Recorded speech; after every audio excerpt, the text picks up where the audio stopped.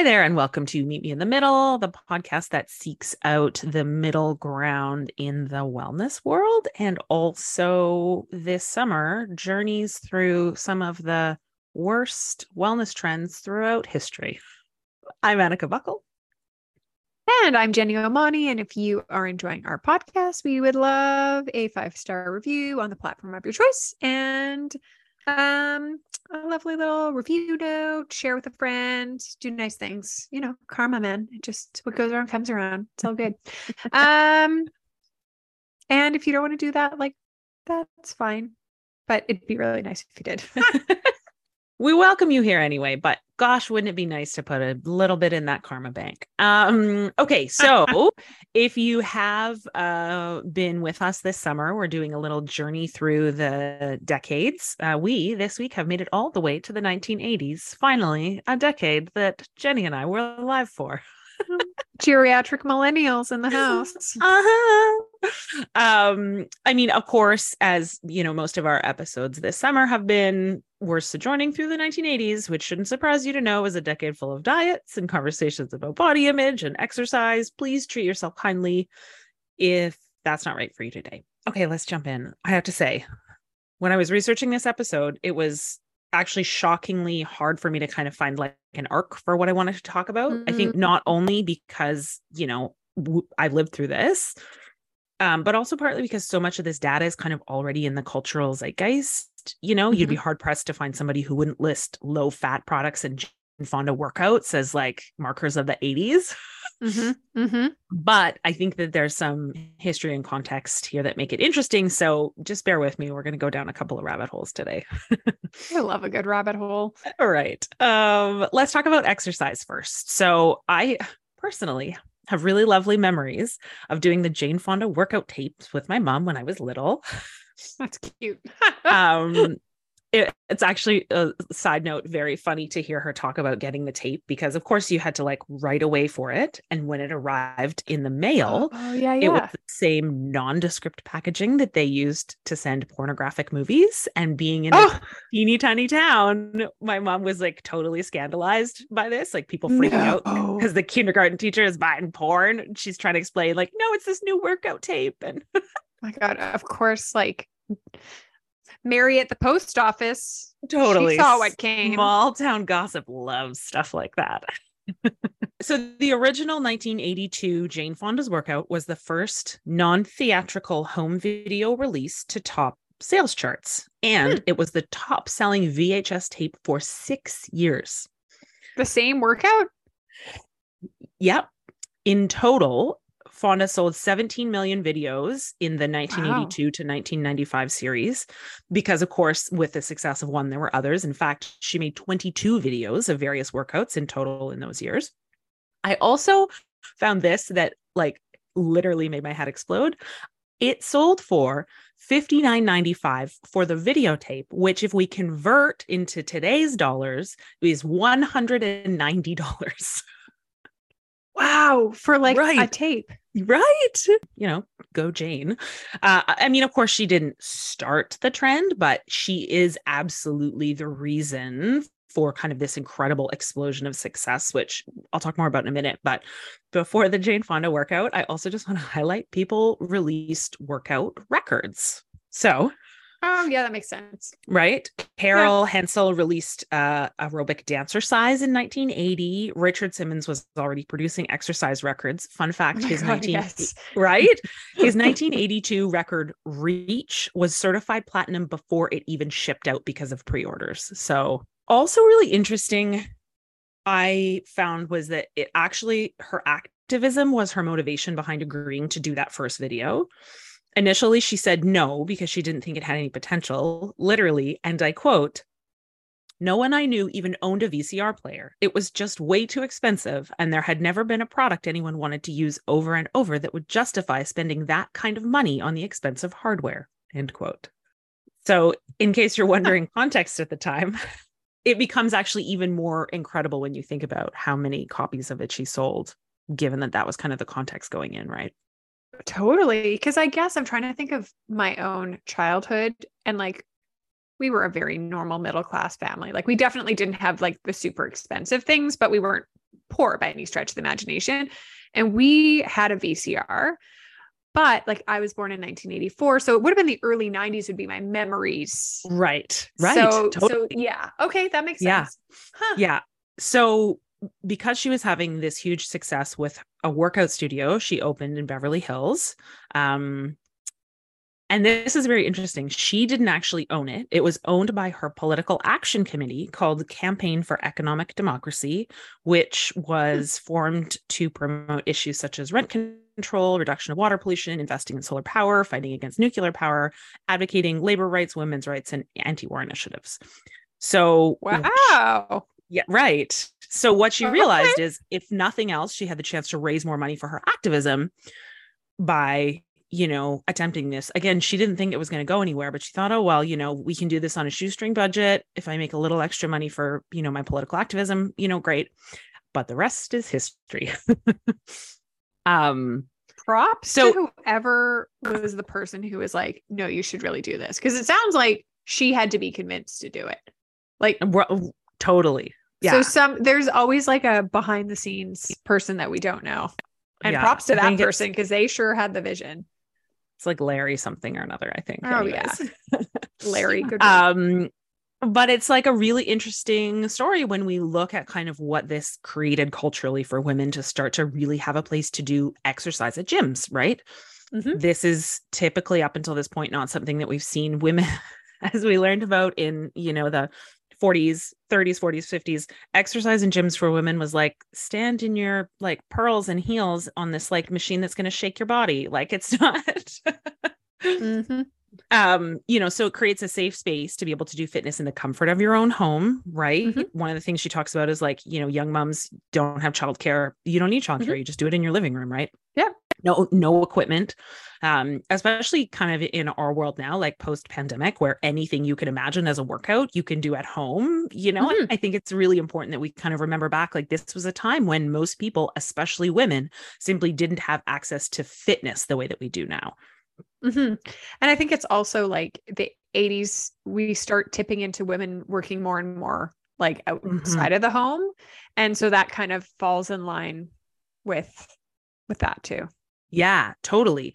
And that kind of leads us into this, second point of note is it really, in a lot of ways, changes the aesthetic of what women were kind of like, quote unquote, allowed to do. I vividly remember her catchphrase as she shouted it at my mom and I in our basement, "Feel the burn." Oh my gosh, that's awesome. Right? Yeah. So, I mean, at the time, I think it's very easy for the greater culture to kind of like write it off. But I mean, looking back, she's leading this movement that in a lot of ways was really counter to the larger cultural, kind of conversation. So this is a quote from her. "We weren't supposed to sweat or have muscles. Now, along with 40 other women, I found myself moving nonstop for an hour and a half in entirely new ways." I do just want to say, yeah, that's a long aerobics. There's class. A warm up. There's a cool down, right? But still, okay, you would feel the burn. 90 minutes, Jane. I do want to highlight like the look is still thin, but it's thin and muscular, which is maybe not better, but is definitely different. No, but I also think it's like it's really easy to look back with no social context and be like, that's not feminism. That's not appropriate. That's not. And it's like, yes. And also, yeah. Yes. And right. Like it's a trajectory. And when you look at like what expectations and appearance and all these things were for women 100 years before that. Mm-hmm. Yeah. Mm-hmm. So yes, no, it's not modern day perfection and what we would like to see with equality and all these things, but it was a very stark contrast to what was also very interesting available. She talks about wanting, in her videos, she does her best to cast a, quote unquote diverse cast of people, which again, it's the 1980s. She said, I wanted people of all ages. There were men, like there were people of all colors. I think you're not seeing that diversity in a lot of other places in media at that point. So the fact that she, pushes for that is significant, right? Well, especially because if she's running out of a Beverly Hills studio, right, she's probably it's also this element of taking something that was very likely happening at an exclusive level for certain people, and it's making it more accessible for other people. And to give her credit, it sounds like she was thinking well beyond what social norms were then, like taking something asked of her at the time. Yeah. Yeah, totally. Or expected or yeah. So we kind of have this shift from away from like that working out can only be for men, which I think also this leads to the third aspect of this that obviously we have to talk about, which is the fashion. I'm so here for the 80s. Like anybody goes to an 80s party, someone's wearing a onesie, little leotard. Yeah. Lycra. So what I think is really interesting when you kind of look at the timeline, and actually there's a really fascinating article that I'll link in the show notes around the history of exercise fashion. Is one of the biggest differences from the 70s workout wear to the 80s was the addition of leg warmers and sweatbands, which I think are very quintessentially 80s. But anyways, I'm going to drop these two images. Oh, yeah. Right. Oh, perfect. And like, this is exactly what people to this day wear when they have an 80s party. And in all honesty, like Aritzia had that one-piece bodysuit that it's kind of last year was a real thing. That the black and white image, that's a Sears and Roebuck catalog page, right? Like you can order this mail order from Sears, right? It's this is what's happening. So I wore a bodysuit yesterday. It did that thing where it just kind of accidentally turned into a whole cultural phenomenon. Totally. And it seems like not on purpose. Well, it's funny because Jane Fonda talks about, I wore leg warmers because, I came from ballet. I love ballet. I was just going to say that ballerinas always wore leg warmers. So did I. It's just, this is what we added. So, anyways, really fun and interesting, but let's move on to food and nutrition in the 1980s, shall we? Low fat, the end. I mean, I'm kidding, but only kind of. Not really that much. Yeah.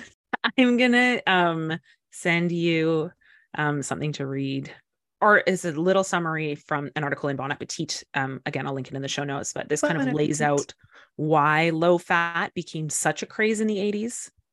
In 1977, a Senate committee released a report telling Americans that they need to cut the fat, salt, and cholesterol, meat, butter, and eggs in their diet right now or else. Those types of food, the report said, directly linked heart disease, cancer, obesity, and stroke. It cited evidence that scholars at the time and today said is flawed.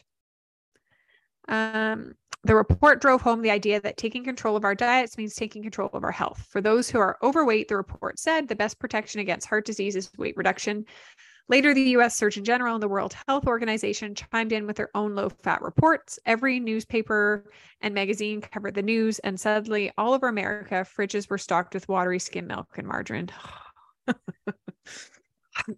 So, basically the thinking is like swap out your milk and reduce your chances both of being fat and heart disease. So the problem is, of course, there wasn't actually really any evidence to support this other than I was reading through some of the conversations in the transcripts. It's basically like vibes.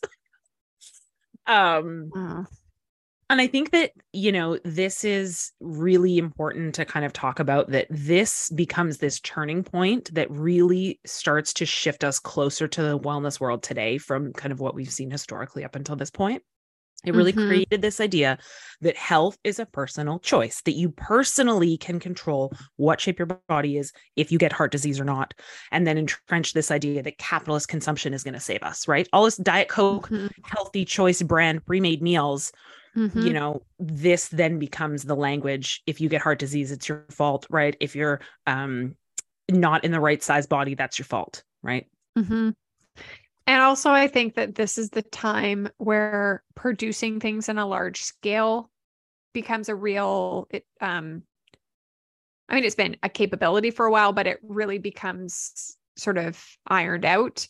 And also shipping becomes just a bit more easier. Yeah, it just becomes I think, less expensive and more accessible for companies. So you can produce these manufactured products and distribute them in a way that you couldn't previously. So there's also more incentive to promote. Like if you're a company making something and these are the reports that are coming out, you're like, sweet, we can literally capitalize on this, right? We can capitalize on this and we can distribute it and all of these things. And a lot of the stuff, especially in the 80s, like we saw so many packaged things. And so those are like shelf stable, those transport easily. Like there's always less money to be made off of like fruits and vegetables. Totally. Right? So there's kind of two other things going on in this decade that are reinforcing this kind of like lie of lifestyle, I'll call it.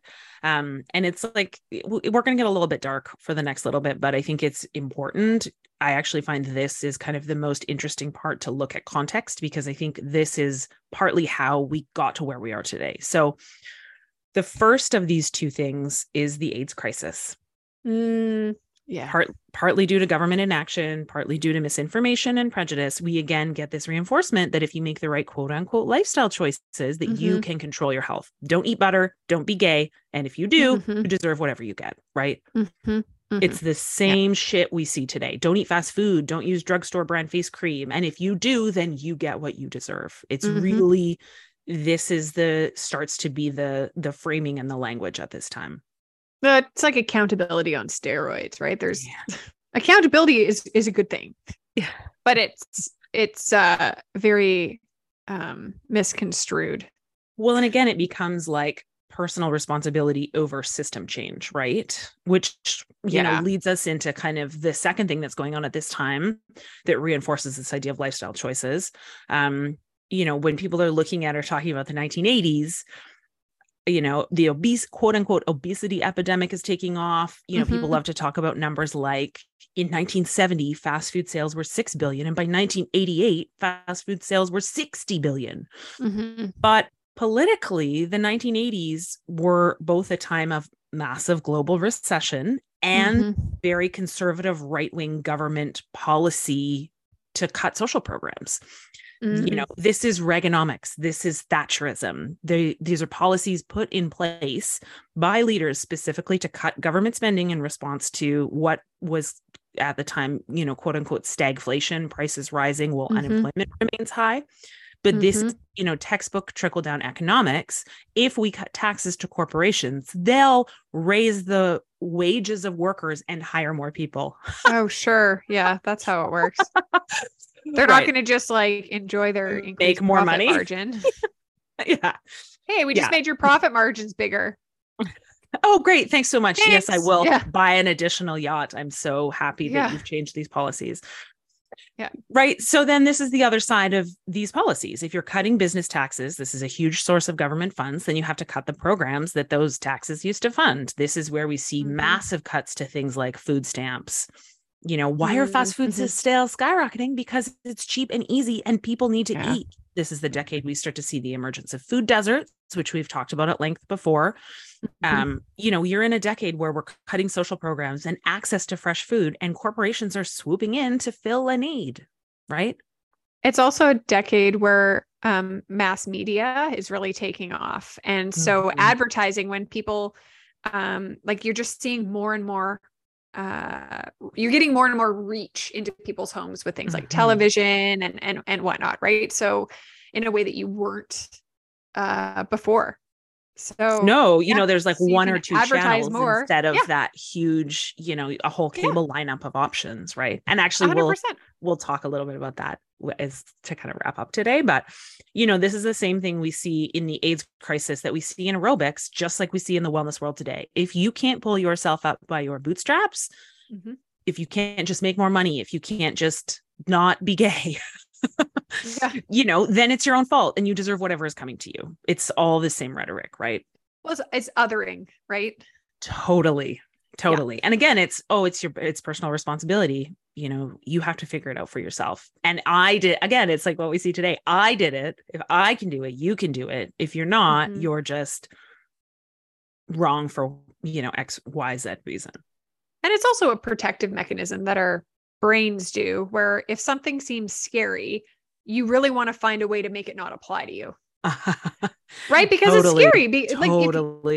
Right. Anything that seems really concerning, you want to find a way to make yourself safe in that situation. And othering is just like it's likely a primitive thing. I'm sure for as long as we've been humans, we've grouped and classified and made, ourselves feel better by saying, well, I'm that's sure not that I'm on the happening to inside. these other people. Yeah. Right. That's not going to happen to me because X, Y, and Z. Yeah. So yeah, that's human. I mean, that's human behavior. Totally. Right. And why not then take that to a bigger level, because there's a lot of money involved, and you want government and political buy-in. Yeah. Too, right? We still see this today, right? Absolutely. Especially with it's definitely not as bad in Canada with how our politics are funded, but like in the States, there's a lot of money that goes into funding politicians and their runs and like all of this stuff. So like, yeah, you're going to see this capitalized on in order to have political gain. It's just, depressing, but here we are. So yay. Glad to see so much has changed. Yeah. Since the 80s. Okay. I want to wrap up today with another iconic event of the 1980s. Okay. I'll link it in the show notes. The year is 1988. This will go on to be the highest rated episode of the 25-year run of this show. At the time, 62 million, or 1 in 4 Americans, were watching this. Let me tell you,